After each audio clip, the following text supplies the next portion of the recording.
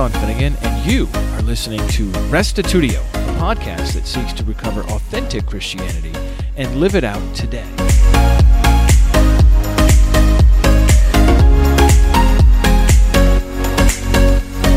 Tribalism is a major problem in our society today. Would you agree? If we're honest, tribalism is a major problem in Christianity today. And if I'm really honest, I have to admit that tribalism is a major problem in me today. Do you feel it too? Are you tempted to blow your ideological, theological, or political enemies out of the water when they say something ignorant or obviously wrong? Are you tempted to lump people into a group, label them, and stereotype them? As our society has increasingly become polarized on issues from the environment to immigrants to sexuality to wearing a mask, we must resist the temptation to get sucked into tribal thinking. In the end, we are the church, with a commission to reach outsiders with God's love. Now, how can we do that if we circle the wagons? Or worse, cast stones? Here now is episode 441, Tribalism in Times Like These. I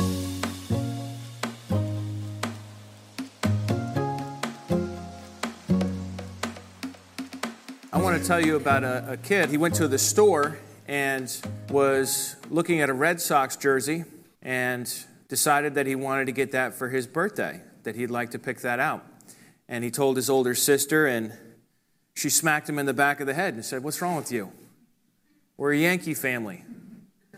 Go talk to your mother." So he went and he talked to his mother, and he said, "Well, I got this jersey, and I'd like to get this for my birthday. I'd like you to get this for me." And so she immediately smacked him in the head and said, "What's the matter with you? Go talk to your father." So he went and talked to the father. He said, "Dad, yes, son, got this jersey. I'd like to get it." And his father smacked him in the head too and said, "No son of mine is ever going to wear that filthy team." So they're driving home, and the father says to the son, "I hope you learned something here today, son." And the son says, "Yeah, I learned something." And his dad said, "Well, what'd you learn?" He said, "Well, I've only been a Red Sox fan for an hour, but I could tell you what, I hate you Yankee jerks." So that's a little bit of a taste that we have of tribalism, right? You've got the Red Sox tribe, who are obviously wrong, and then you have the Yankees tribe, who are obviously superior. That's tribalism, saying that because you're part of that group, there's something wrong with you, or because you're part of this group, I'm going to show you favor, even though you might be a total creep. So that's kind of like a fun little illustration of it, but it gets more serious than that. Look at Judges chapter 12, verse 1. We read, "The men of Ephraim were called to arms, and they crossed to Zaphon and said to Jephthah, 'Why did you cross over to fight against the Ammonites and did not call us to go with you? We will burn your house over you with fire.'" Okay, that's kind of weird, but I don't have time to read all of chapter 11. It's actually a very long chapter, but what happened in chapter 11 is Jephthah was called upon by the people of Gilead, that's the village in which he lived, the area of Israel where he lived, and they said, "Hey, these Ammonites are raiding us. We need a warrior to lead us in battle against the Ammonites." So Jephthah did that. He succeeded. He defeated the Ammonites. And now the tribe says to him, "Why didn't you ask us to come with you? What's the matter with you? What? You went and defeated the enemy without us? We're going to burn your house over your head." Friends like this, right? I mean, you don't even need any enemies. All right, verse 2, "And Jephthah said to them, 'It's all right, guys. I'm sorry. Let's work it out.'" No. Verse 2, he said, "I and my people had a great dispute with the Ammonites, and when I called you, you did not save me from their hand. And when I saw that you would not save me, I took my life in my hand and crossed over against the Ammonites, and the Lord, or Yahweh, gave them into my hand. Why then have you come up to me this day to fight against me?" So Jephthah says, "Look, I already asked you guys for help. You didn't show up. Yet I was still able to get this victory because God helped me." Verse 4, "Then Jephthah gathered all the men of Gilead and fought with Ephraim." So the men of Gilead and the men of Ephraim, these are all Israelites. These are all people that are supposed to be on the same team. Verse 4. He gathered the men of Gilead and fought with Ephraim, and the men of Gilead struck Ephraim because they said, "You are fugitives of Ephraim, you Gileadites in the midst of Ephraim and Manasseh."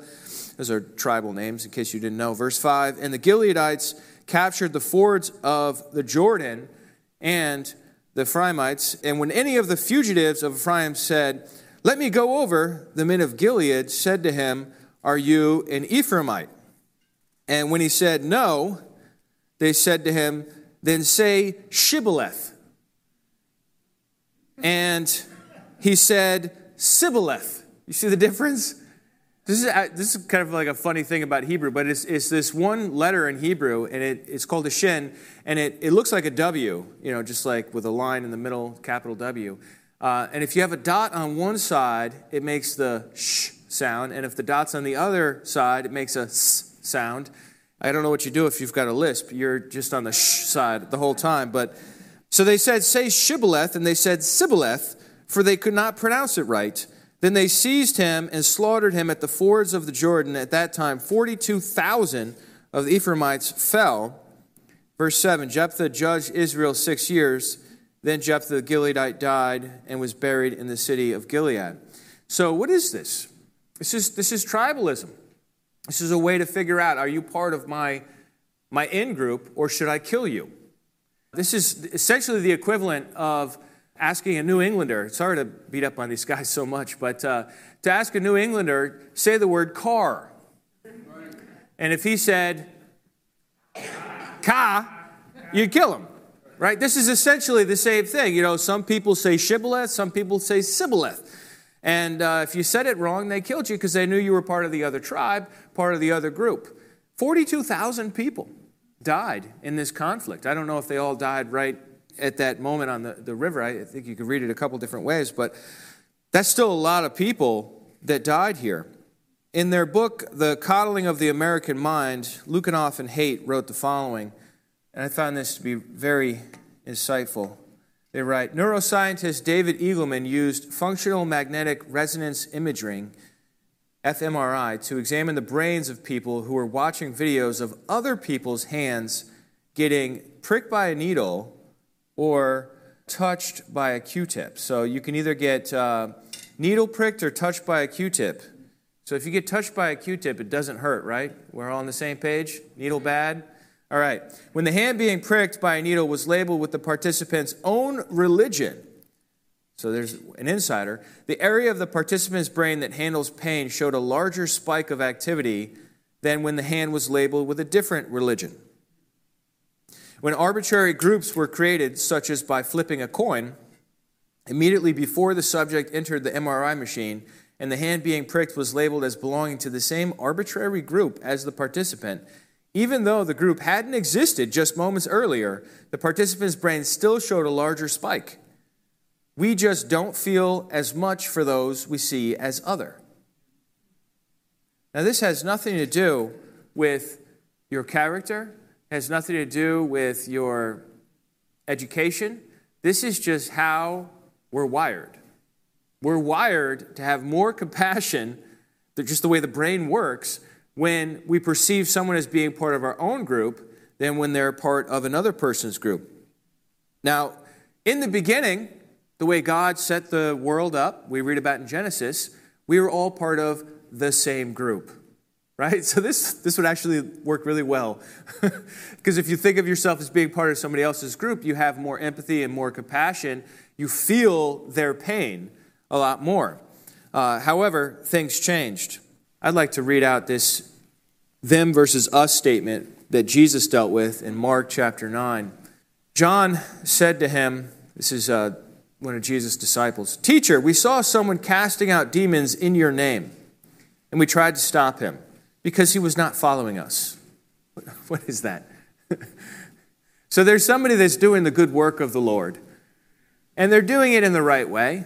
And it's working. There's no indication here that it didn't work. Like there were people out there casting out demons in the name of Jesus. And Jesus' disciples saw it and they said, whoa. You're not part of our group. You can't do that if you're not part of our group. That's our group's thing. Verse 39, but Jesus said, do not stop him, for no one who has done a mighty work in my name will be able soon afterward to speak evil of me. For the one who is not against us is for us. The one who is not against us is for us. So Jesus' own disciples, they saw somebody doing a good thing, and they said, because you're not in our group, you're doing a bad thing because you're unauthorized. But Jesus defends this guy. Let's go to Luke 9, verse 51. This is probably the strongest example in the Bible, in the New Testament. I mean, maybe you could think of a stronger one, but this one definitely always comes to mind for me. On the subject of tribalism and this sort of group identity that comes into play, Luke 9:51 says, when the days drew near for him to be taken up, he set his face to go to Jerusalem. This is talking about Jesus. He's getting ready for Passover. He's going to go to Jerusalem. Eventually, during this time, he's going to get arrested and crucified and raised from the dead. All that's about to happen. The time is drawing near. Jesus is up in Galilee, which is north, and he's got to go through Samaria to get to Judea, which is south, and he's traveling through. And we read in verse 52, and he sent messengers ahead of him who went and entered a village of the Samaritans to make preparations for him. That makes sense, right? If they didn't have the internet, I mean, we would just do that on our phone. We'd get a reservation. Have you ever done this? Have you ever taken a road trip where you didn't figure out which hotel you're sleeping at because you wanted to see how far you could go before you got tired?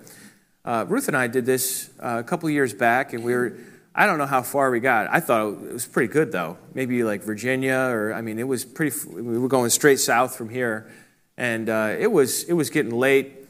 So we're looking up the hotels on the phone, and then we call, and my wife only cares about one thing. Let's see if you can guess what it is. In a hotel, she doesn't care if it's clean. Well, she probably cares if it's clean, too, I guess. She's in the other room. Don't tell her I said that. What do you think she wants? A shower? Yeah, well, they all have showers, though. No? Hot tub. There it is. Pool or hot tub, or both if possible. See, the thing is, we're going with kids, so if there's no pool, there's no fun. That's really what matters. So I'm calling all these places ahead of time, and I'm like, hey, do you have any vacancy? And they say, yeah. I said, do you have a pool? And they say, no. And I said, all right, well, thanks. So then I called the next one, and the next one, and the next one. And so this is kind of a similar situation here in the sense that they're going ahead, and they're not asking about a pool, but they're asking about, do you have a room where we could sleep, where we could stay tonight? And he sends out these messengers ahead of time because it's not necessarily an easy thing to do when you're in a foreign area to know where to go. And they're asking around in verse 52, verse 53, but the people did not receive him because his face was set toward Jerusalem. So Jesus is going to Jerusalem. His disciples are going to Jerusalem, and Jerusalem is the temple. And the Samaritans, absolutely to this day, the Samaritans are still alive, by the way, to this day, they despise Jerusalem. They hate Jerusalem. They think the choosing of the city of Jerusalem as a place for the temple is the fall of Israel. They believe that was the moment when Israel lost its faith in God and fell away. And so the Samaritans believe that Mount Gerizim is the place where the temple belongs, not Jerusalem. And that everyone that thinks Jerusalem, they're all wrong. They're innovators. They're heretics. Jesus is on his way to worship at the temple in Jerusalem, and these guys get wind of it, and they say, well, you can't stay here. Now, just to play a little fair for the Samaritans, it was a Jewish king that destroyed their temple on Mount Gerizim. So the Samaritans had good reason for bad blood. But anyhow, they treat Jesus, they basically reject him, say you can't stay here. Can you imagine that, taking a road trip and every hotel that you try to contact, they find out, oh, you're from New York. Oh, we don't let New Yorkers stay here. That actually happened to Chuck. Chuck Camella was driving home from Florida, and when COVID hit, and it was big in New York, but it wasn't, of course, now it's big in Florida and not big in New York, so it's exactly opposite. But he's like halfway up the East Coast, and he's already got a hotel, and they see his license says New York on it, and they said, we don't want you around here, and they kicked him out. And that's what's happening to Jesus. How does Jesus deal with it? Verse 54, and when his disciples, James and John, saw it, they said, Lord, do you want us to tell fire to come down from heaven and consume them? This is like one of those moments where I wish we had tone in Scripture. Like, is that a serious question? I have every reason to think it's a serious question. But he turned, verse 55, and rebuked them, and they went on to another village. Jesus is like, you know what? Instead of calling down fire and like executing these people for their rudeness, let's just try the next town. And so they go to the next town, and we don't really have much more information about where they stayed that night. But what is that? That's tribalism. That's the mentality where the Samaritans say, you guys, and the Samaritans believe in the first 5 books of the Bible. They believe in Genesis, Exodus, Leviticus, Numbers, Deuteronomy. They believe in Moses. They keep the Sabbath. They keep the food laws. You can't be more similar than that. They don't believe in the prophets and the kings. And yet that's enough for them to reject these people and to say, you can't stay here. We don't want your kind around here. And getting rejected is enough for these Israelites to say, should we call down fire? I mean, Jesus, you've done a lot of healing. Just think of this as like a reverse healing. We'll unheal them. Jesus rebukes them. So tribalism is really bad at its worst because it results in a lot of bad treatment of other people. You think of the times in human history where there's been really rampant evil. Think of like the 1500s to the 1800s where Europeans transported 12 million Africans to become slaves for life. I mean, what was that? That was tribalism. That was us saying, we have our group, you have your group, you're the slave group, we're the traders or whatever, the merchants. Between 1941 and 1945, the Nazis killed over 6 million Jews. 2/3 of the population of Europe, they liquidated of the Jewish population. Why? Why did they kill the Jews? Because they are part of a different group. We are the Aryans and you are the Jews, and so they killed them. Same thing happened in Africa, right? It turns out in 1972, the Tutsi army in Burundi slaughtered 120,000 Hutus. I had not realized that before. So the Tutsis has slaughtered the Hutus to the tune of 120,000 in 1972. So then in 1994, they flipped it. The Hutus slaughtered the Tutsis 800,000 in 100 days. And one of the things the Hutus did is they went around and they found all the moderate-leaning Hutus in the leadership. They rounded them all up and they killed them first because they didn't want anyone of their own tribe speaking against what they wanted to do. 800,000 people died in 100 days. Also in this book, The Coddling of the American Mind, they mention when the tribe switch is activated, we bind ourselves more tightly to the group. We embrace and defend the group's moral matrix, and we stop thinking for ourselves. In tribal mode, we seem to go blind to arguments and information that challenge our team's narrative. We just lock into what the group says, to what the group does, and we go with the flow. Have you seen this in recent times? Just a little bit. A little bit over here, a little bit over there. This is what's happening over and over again. There is this hit of excitement when you do these rage statements, right? And where you defend your group's mindset of this or that particular issue, and then everyone else pats you on the back and says, yeah, I'm with you. Those idiots over there, they don't know anything. Right? That's that, okay, we're policing our boundaries, and that's tribalism. But the Bible has, thankfully, a solution for us. Let's look at Ephesians chapter 2. We are not left with just bad examples. There are lots of examples of tribes and tribalism in the Bible. Of course, there are the 12 tribes of Israel, right? And each one of them had their own identity. And there were sometimes civil wars that broke out between the tribes. If you read in the book of Judges in particular, what was it, Bethlehem that almost got destroyed completely, which is amazing that they had the first king, when you think of how they were almost completely wiped out. The tribe of Dan had a really tough time. No offense. Sorry about that, Dan. But Dan got a positive mention in the announcement, so I just want to take him down a notch that his tribe wasn't the greatest in the book of Judges, at least. But, there's a lot of tribes, but then there's the division between the Jews and the Samaritans. But really, the biggest division in Scripture, the biggest division, people division in Scripture is between the Jews, Israelites really, the descendants of Abraham, and then what? The Gentiles. That's really the biggest division we see talked about throughout Scripture, because God had chosen Abraham and his descendants and had worked with them and had bound himself to a covenant with this people to work with them, and out of them came the Messiah, Jesus, right? Whereas the Gentiles, you see a little bit here and there where a Gentile like Rahab will come in to the community of faith, or Moses' father-in-law. He gets a positive mention, or Melchizedek, he's not from the Abrahamic people. So there's some scattered examples of God working with people among the Gentiles, but there's not really that much. His primary focus is the descendants of Abraham. That's who he's working with. That's who he makes all these promises to. And so when we read in Ephesians 2, what Christ has accomplished, it really makes a big difference. Look at this, verse 11. Therefore, remember that at one time you Gentiles in the flesh, called the uncircumcision by what is called the circumcision, which is made in the flesh by hands. I don't know if your version puts quote marks around where it says the uncircumcision there. The ESV does. Yeah, this is a bit crass for Sunday morning, but it's not really the word uncircumcision. There is a perfectly good way to say that in Greek. It's actually the word for foreskin. It's like excessively,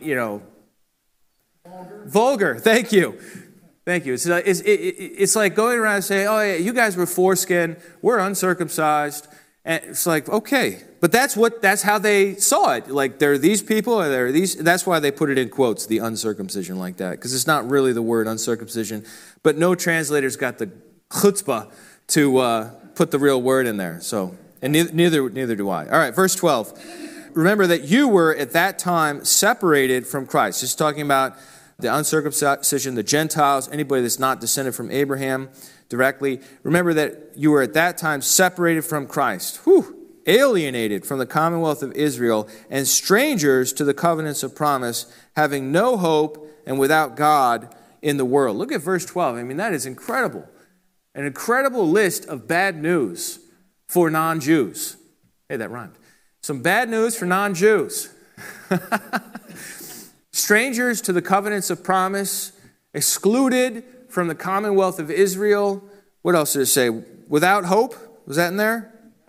Having no hope without God in the world. I mean, you're just external. God's been at work in the world through all these centuries with all these different people we read about in the Bible. And as Gentiles, we're just excluded. We're outsiders. We're not part of the tribe.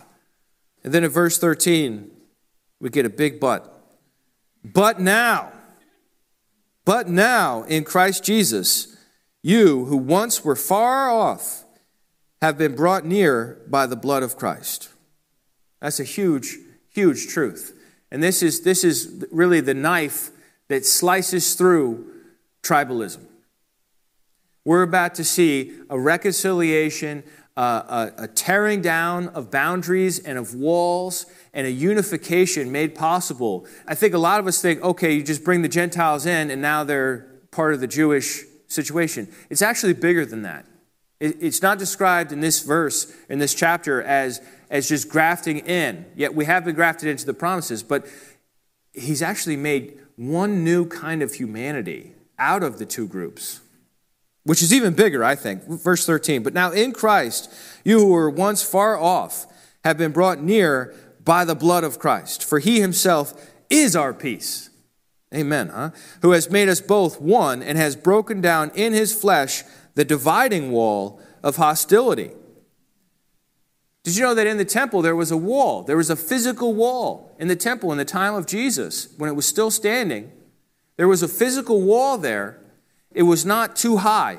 It was like, they called it a balustrade. Like it's, 3-4 feet high. I'm not sure exactly how high, but you could see over it. And that's where the Gentiles had to stay behind.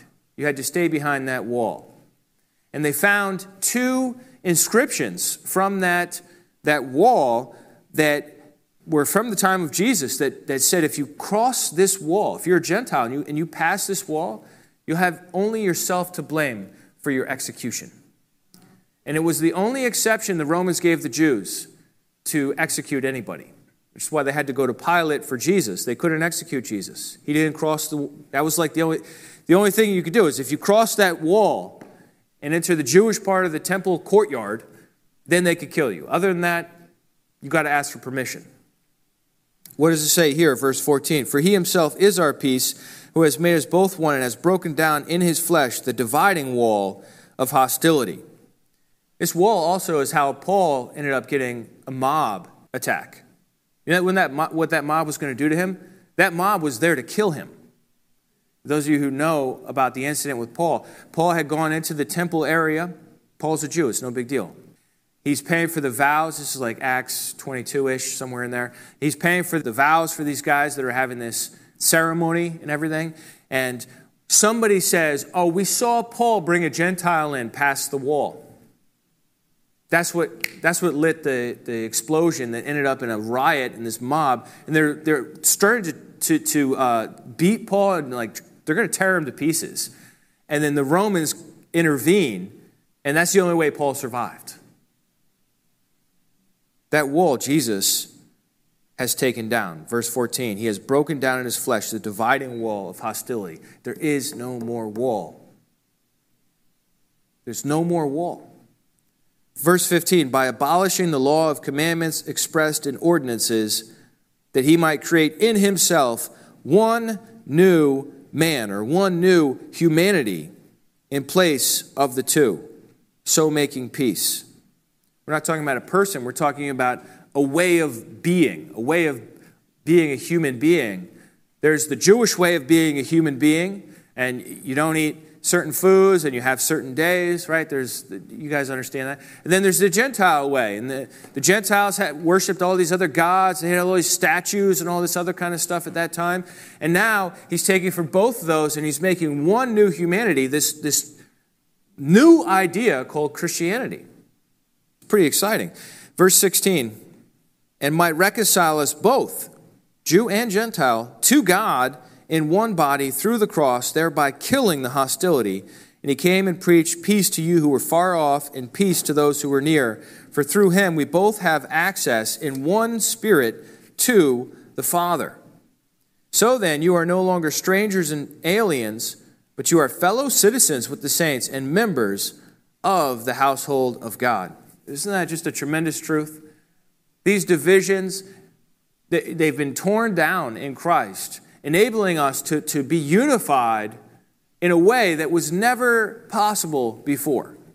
We see this play out in Scripture, right? In the book of Acts, what do we find? We find Philip preaching to the Samaritans. And his sermon to the Samaritans is not like, you guys are wrong about everything. No, he preaches Jesus to them. He preaches the kingdom to them. He preaches the name of Jesus Christ to them in Acts chapter 8. And they get baptized and they receive the Spirit and they join the church, right? I mean, it's this huge, the apostles even came to see it. Like, did you say Samaritans? Do we offer membership to Samaritans? Hold on. But yeah, we offer membership to Samaritans. They're even to this day. Any Samaritans ever watch this? God bless you. We'd love to have you join. We love Samaritans. We want Samaritans. We want Jews. We want Gentiles. And then later on in chapter 8, Philip goes and he preaches to an African, the Ethiopian treasurer, a very significant person, probably surrounded by bodyguards, I would imagine, if he was a treasurer, probably had some treasure. Philip, and he goes and he preaches to that guy, and he brings his Christianity down to Ethiopia. And then in chapter 10 of Acts, this might be the most mind-blowing of all these crossing over boundaries that we see in the book of Acts. He preaches not only to an Italian. I know, you're thinking, Sean, not the Italians. Yeah, well, the Italians were basically in charge of the world, and they were essentially the problem with the world. It's called the Roman Empire. And Jews did not like the Romans because they were the conquering nation, right? Not only that, but this guy was a centurion. He was in the military. He was the boot on the neck of the Jewish people. But yet, he wanted to know. He had a heart that was open. He loved the true God, had learned the true God by some association with the Jewish people that he was working among. God had to give Peter, you remember all these visions he gave Peter? Those of you who read this, where he had the sheet come down and all these animals, and he said, and the voice comes, rise and kill and eat. And Peter's like, this is a test. I got this. I don't eat unclean food, Lord. This never come into my mouth. Peter's like, I am a good Jewish boy. I am not going to eat. I'm not going to break kosher, even in a vision, even though I know it's not real. Still not eating bacon. Then it happens again, and then it happens again, right? 3 times it's established, and then suddenly he gets a knock at the door, and it's people that are sent from Cornelius, this Roman centurion, and he hears the Spirit say to him, go with them. And he goes, and it is the best evangel. This is almost, I would say, even probably better than the Ethiopian. The Ethiopia guy was about as easy as it gets. He's up there, he's reading the Bible. He's reading like the clearest prophecy in the whole Old Testament about the crucifixion of Jesus. And Philip's just like, do you understand what you're reading? Like that's pretty darn easy, right? It's even easier for Peter. The people he's trying to evangelize to, they come to his house and ring the bell. Can you preach to us? When's the last time that happened to anybody? Can you imagine ringing a Jehovah's Witnesses doorbell? I'm here to be preached to. So they go, and Peter, he just starts preaching. In the middle of the sermon, they all believe, the Spirit falls, Pentecost happens again, they speak in tongues. There's no resistance at all. From a perspective of tribalism, this is crossing over a huge line. You've just invited Romans into the church. And it doesn't stop there. In Acts chapter 11, we see that now we have a church in Antioch where you've got Jews and Gentiles eating together. This is a real big deal, and they figure it out. And they've got a couple of there from Africa. They've got some well-connected, wealthy people. They've got normal people. They've got Jewish people. They've got lots of Greeks. And they're figuring it out, and they're doing community together. They're crossing over these boundaries. Scripture, for us as Christians, I'm not talking about the world. The world's going to be what the world's going to be, all right? I'm not going to suggest some way to fix the whole world. Jesus is going to fix the whole world. Okay, I'm talking about us, Christians here. Now, when it comes to those of us who dare to name the name of Christ, who say, I believe that he is the Messiah, I believe that God raised him from the dead, I believe that he's coming back to establish the kingdom. Those of us in that category, that when it comes to us, we have to put our identity in Christ above the other stuff that we care about. That doesn't mean we don't care about other stuff. I think it's good to care about other stuff, but it's secondary. Because if it's not secondary, what are we doing? We're like brick builders establishing and building up new walls. You're like, oh, well, those Christians over there, they're idiots. And we over here, we're enlightened.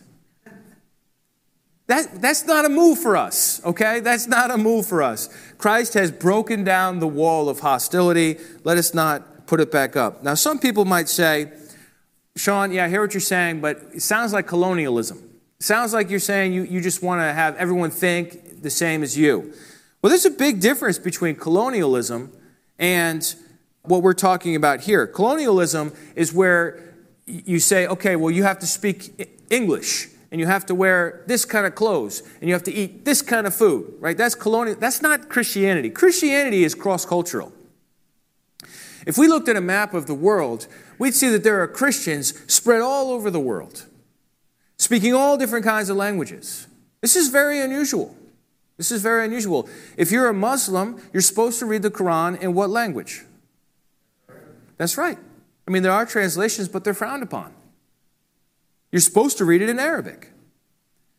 If you're Jewish, you go to synagogue, guess what? They read it in Hebrew, and then they translate it into the language of the country that you're in. Unless you're in Israel, in which case they just read it in Hebrew. Christianity is not like that. We have it in all these different languages, right? We have all these different nationalities. We have all these different kinds of people that are part of it. And we're not saying to people, you can't eat French food if you become a Christian. Or you can't eat Italian food if you become a Christian. Or you can't eat Jamaican food if you become a Christian. That's not what we're saying. Eat your Jamaican food, but bless it in the name of Jesus Christ. Right? You see what I'm saying? Like, Christianity is really the only thing I know that can bind us together across all of these other secondary things. It's not colonializing, it's uniting together. We have a common view of creation. We have a common view of what went wrong with the world. We have a common view of how God has worked in time to save the world through his Son, Jesus Christ. We have a common view of what God's going to do in the end, at least the broad strokes of it, that ultimately Jesus is going to come back. You know, these are what unite us together. And so some Christians, they eat fried chicken. Others don't. Some people speak Spanish, other people don't. Some are Republicans, some are Democrats. Does it matter if you're a Republican? Of course it matters. Does it matter if you're a Democrat? Of course it matters. Are these important issues? Yeah. But they're secondary to being a Christian. I even have a Christian friend who's an anarchist. Still not even sure exactly what that means. But you know what? He's a Christian. And I love him because he's a Christian. And, you know, I might disagree with his view of politics. Basically, he says there should be no government. Some days he kind of makes sense. But that's secondary, his radical views. Some people believe that there should be no government interference at all in economics. That's called pure capitalism. Other people who are Christians believe that the government should redistribute all the wealth, pure communism. And then, I mean, there's very few actually on either of those extremes. Most people believe it should be some sort of a mix between where you pay taxes. That's the middle position. But then we argue about, well, how much? Where should it be? That's important. I pay tax. Do anybody else pay taxes in here? Yeah, we pay. That's important. We care about that. But it's secondary to our identity as Christians. You could be a Christian garbage man, a farmer, a retail worker, an office worker. You can have white skin, black skin, brown skin, whatever other color skin there is. I don't know. You could be a patriot for your country. You could be cosmopolitan and say, oh, we're citizens of the world. You know, and you're still a Christian. You could listen to rap music and be a Christian. Did you know that, Rich? There's actually Christian rap. There is, yeah, believe it or not, yeah. You can be a Christian and listen to heavy metal. What? Yeah. And we all know you could be a Christian and listen to country music, right? Because country music's already Christian to start with.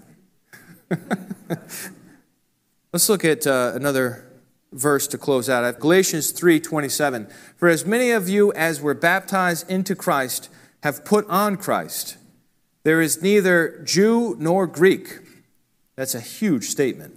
There is neither slave nor free. Another big one. There is no male and female, for you are all one in Christ Jesus.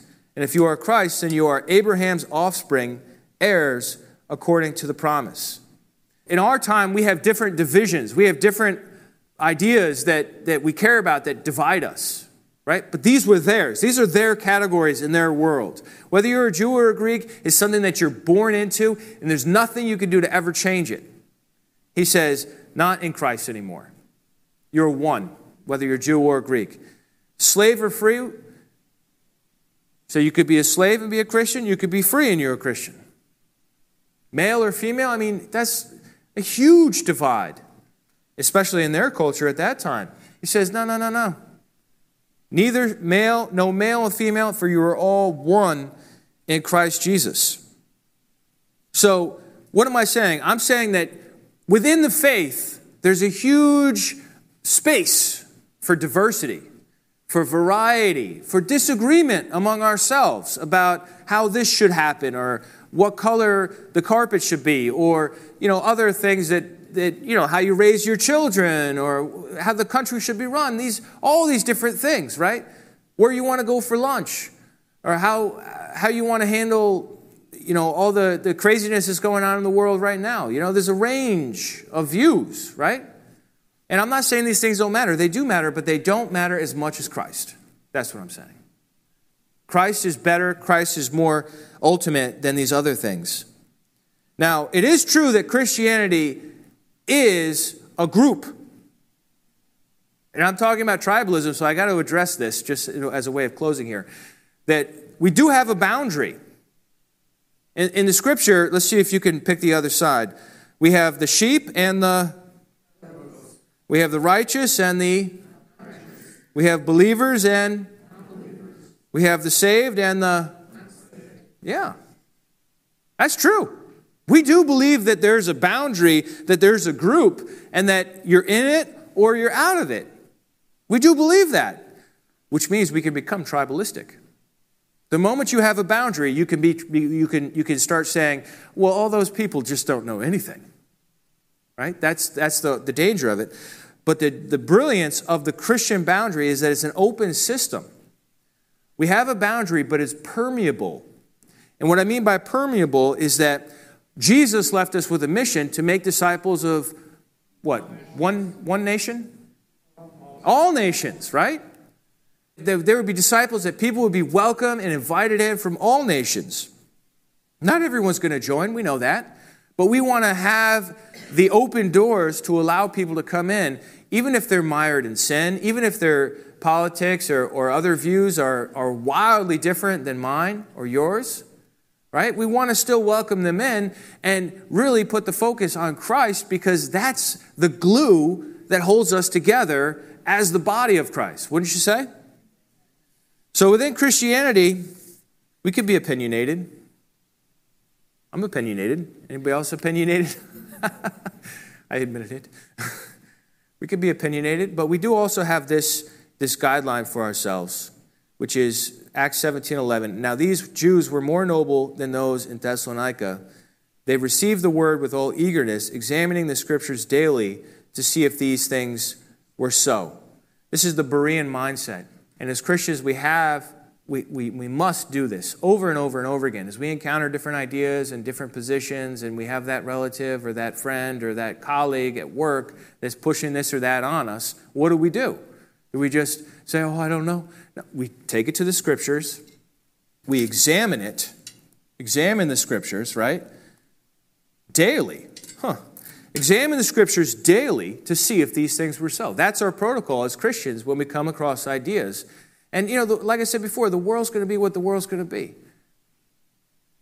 Let's have our love be an example as believers. Let's have our love towards each other be an example. And then we can look at, all right, now how do we think about people that are outside of our group, that are outside of Christianity? What is our posture towards those people? I know. It's to set them all straight. To tell them all the ways they're wrong. To tell them that they're just useless and they're idiots and they have nothing to contribute to society. No, that's not our posture towards outsiders, right? What are we supposed to do to outsiders? We're supposed to love them too. It's a lot harder to love them than it should be to love each other. But we are called to love them and to invite them to become part of God's family. Well, this brings this message to a close. What did you think?